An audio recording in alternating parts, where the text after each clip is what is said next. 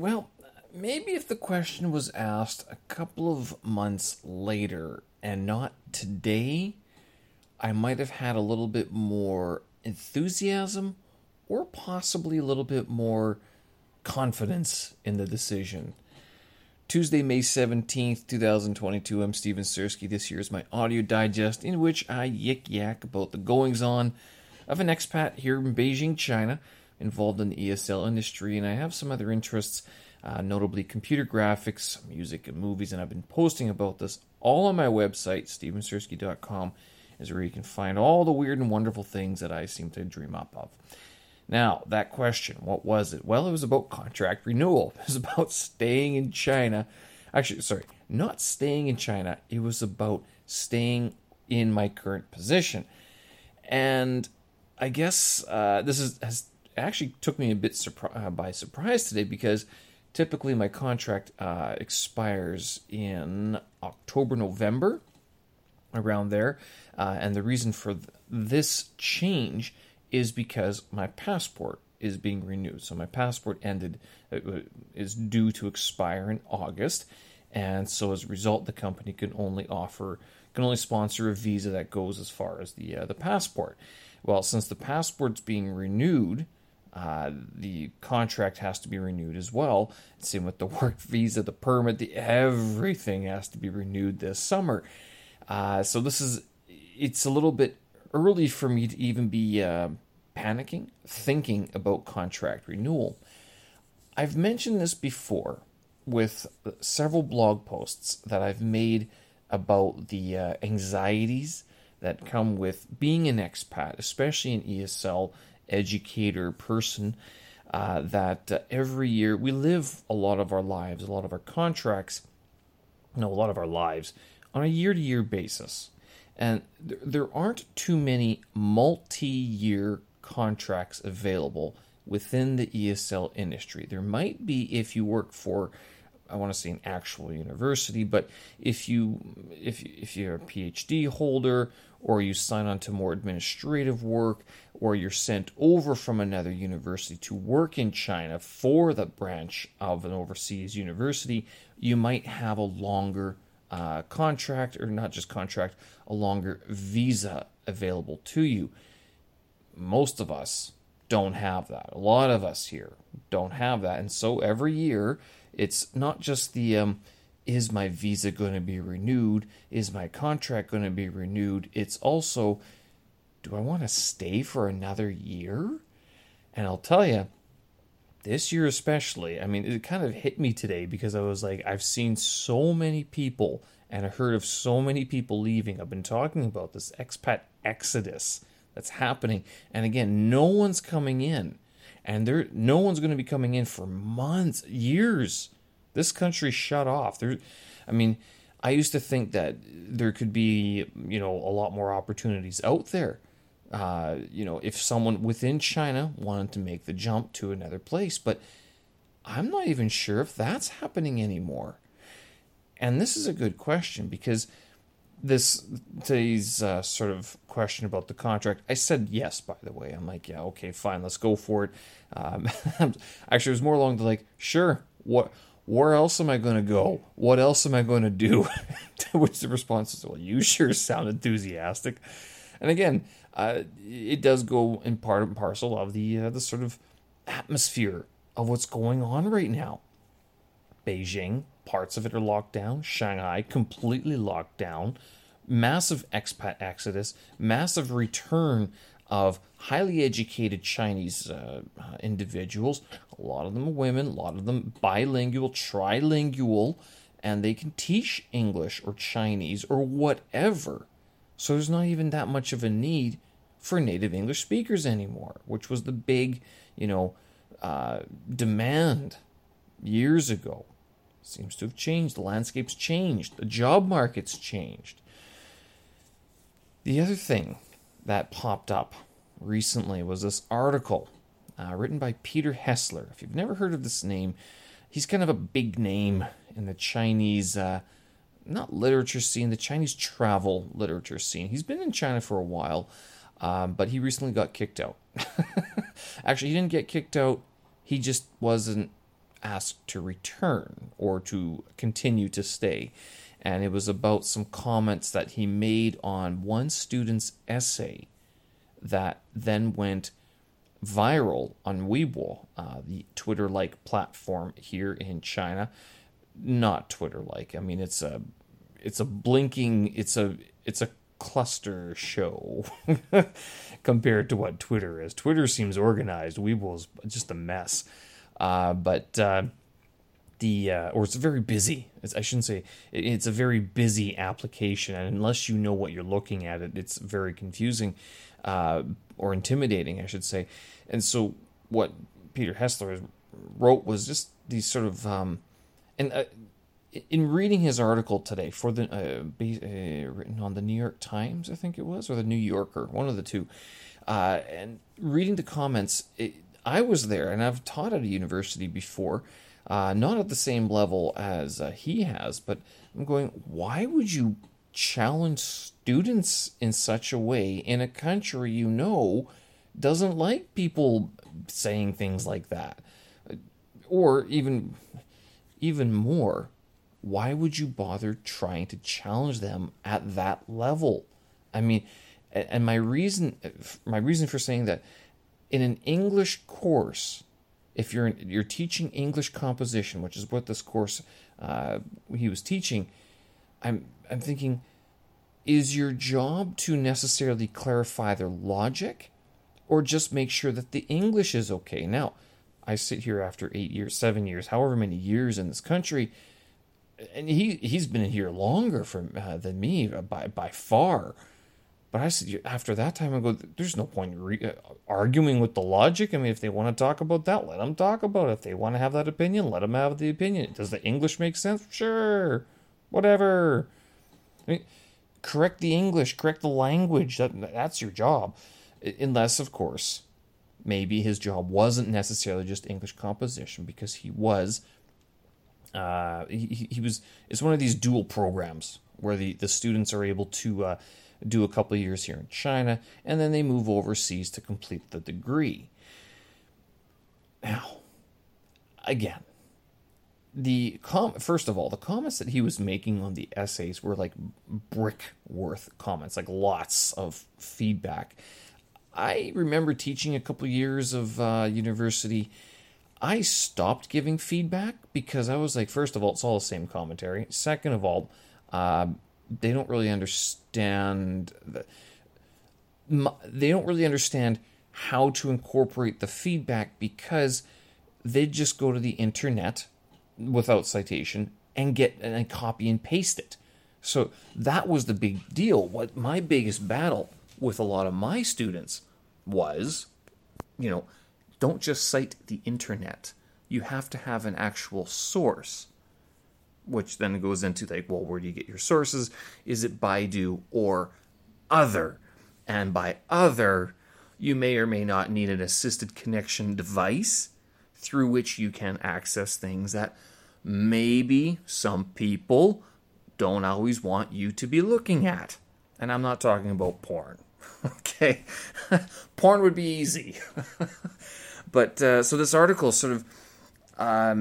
I was talking about returning to teaching, and after reading this article and going, even the students are out to get you. And it wasn't necessarily that the student that received the comments on his essay was the one at fault. It's that someone else saw it, and they either misinterpreted on purpose or by mistake, and it went viral. And Peter Hessler is now no longer in China, as far as I know, not in that position. But I encourage you to read his books. He's a very good writer, and he has, was it Rivertown? I think I read that in the first couple of years that I was here.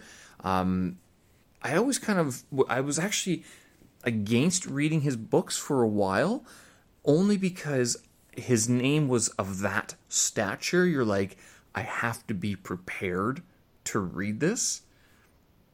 But for sure, worth the read. Along with like his books are much more modern. If you want like the 1980s, early 90s take on what China was like, you got to go to Paul Theroux and his Ghost Star to the Eastern goes train to the Eastern Star, or the Great Railway Bazaar. He comes to China, and then he redoes the journey 30 years later, which is also a great read as well. So this sort of factor of things, several things had me thinking today. I'm looking at this going, I wonder, with all the expats that are leaving, are the Chinese people hopeful for what they see here in the country? What they see, and I don't mean this negatively. I mean this more in the sense of like, what are they looking at? What sort of job opportunities are they looking at? Because I've talked to a few Chinese people that I know, and none of them sound entirely happy with what they're doing at the moment. They're going to keep on doing it, and maybe I wonder how much they bitch and complain to their friends, because I know we foreigners, especially if you sit on social media, you're going to hear it all the time. There's always a comment about how the company is this or that, and someone, why can't we, the employee, the worker? I know. I've heard it all. I've probably even said it a lot. I've said a lot of it, if not all of it. But so my question is, like, as we see these expats leaving, are the Chinese people themselves happy with the jobs? Do they see the hope? And I have suggested, actually not suggested, I've asked several people I've met that are educated. They seem like they're well-read individuals. These are Chinese nationals. Would you consider reskilling, retraining? And not that conversation doesn't seem to happen. That happens with a lot of foreigners. You can hear a lot of people like, I guess it kind of helps that the ESL industry itself, especially a lot of English teachers, I can't say the ESL industry, a lot of ESL teachers themselves are trying something different, right? So the push, the move to become an ESL teacher is that I will reskill, I will retrain, I will move somewhere else, I will take myself out of my comfort zone and go do something else. But this is usually done like later, either during like a gap year or after university or after you get your job for a few years. You finish your job, you kind of do a job and you're like, this sucks. Let's go try something else. And that's when you go become an English teacher. At least that's a very common story. These Chinese kids, and I use the word very loosely because by kids I mean like young adults, university grads, part of their lives are going overseas. They are ground through this education process that culminates in the Gaokao. And the Gaokao score, the university entrance exam, I mean, is based out of 750 points. And based on their score that they get there, at 18 years of age, determines which university they can go to, which then sort of determines what sort of job they can get or where they're going to go study, and what kind of job they can expect after that. But they go through that gauntlet, that very intensive study experience. If there's an equivalent in the West, it's not talked about that way at all. There's not the same mythologizing sort of presence to it, a feature, aspect, right? But at least with the West, you get a university degree. I guess what the most common response is when you ask any employee, like, what do you have a degree in? And they'll be like, oh, pick an arts major. Even some science majors, like, just pick something, if they have a BA or a BSc or like, Bachelor's of Music, or you pick one of these, 3 or 4 year degrees. They're not doing what they studied at university. Not at all. Tradespeople, a little bit different. Someone goes studies welding, you know what they're going to be doing? They're going to be welding. If they're studying carpentry, you know what they're going to be doing? carpentry, a lot of that. And those, the tradies, don't always cross over to anything more academic. Likewise, academic doesn't always go over to the tradies, right? Of course, overgeneralization, but you don't see it happen too much. What about China? What about Chinese? This question has actually been in my mind because I see a lot of articles and a lot of talk about China being like on the forefront of AI technology, of robotics, of 5G, of surveillance as well, like facial recognition and stuff like that. And I wonder, are any of even my former students, English majors, are any of them reskilling to go learn programming or AI or machine learning so that they can take part in like the lucrative salaries that I hear that these new employees can get? And it's for kids again in their 20s, up 40s. I don't know if you're getting that. You're not going to get a call back for that one, right? Good question. Very good question. So this is sort of occupying a lot of my mind today when I was walking around and doing my double workouts, my dual workouts, as they have continued as well. All right. In other news, yes, I have been continuing with my dual workouts. Was wondering today, actually, man, are they actually sustainable? Only because I was like, I have to come up with a schedule. I think I mentioned this last week, and I got to finally sit down, especially as with this new contract that I can expect a certain, scheduled life for the next year or so. What should my schedule be for working out as well? Continue with the 2-a-days, one in the morning, one in the afternoon, or should I change it up yet again? Other than that, also had another contribution towards May You Make Your Movie, my video challenge that's going on all month. You can check out the previous videos on my website, stevensersky.com. They're also posted up on YouTube and Instagram with the handle May You Make Your Movie. Folks, I'm going to leave it there. Thanks for listening. I appreciate it. And if you have any comments or suggestions, comments or concerns about what I said, please get in touch. I'd be interested to hear what you guys are hearing in your conversations with the people around you, not just expats, but the people your neighbors or other people that you've known who've returned from overseas, the Chinese nationals. Is anyone looking to reskill? Is anyone looking to do something different other than what they were doing before? Are they hopeful? I mean, are they coming back to China for the job opportunities?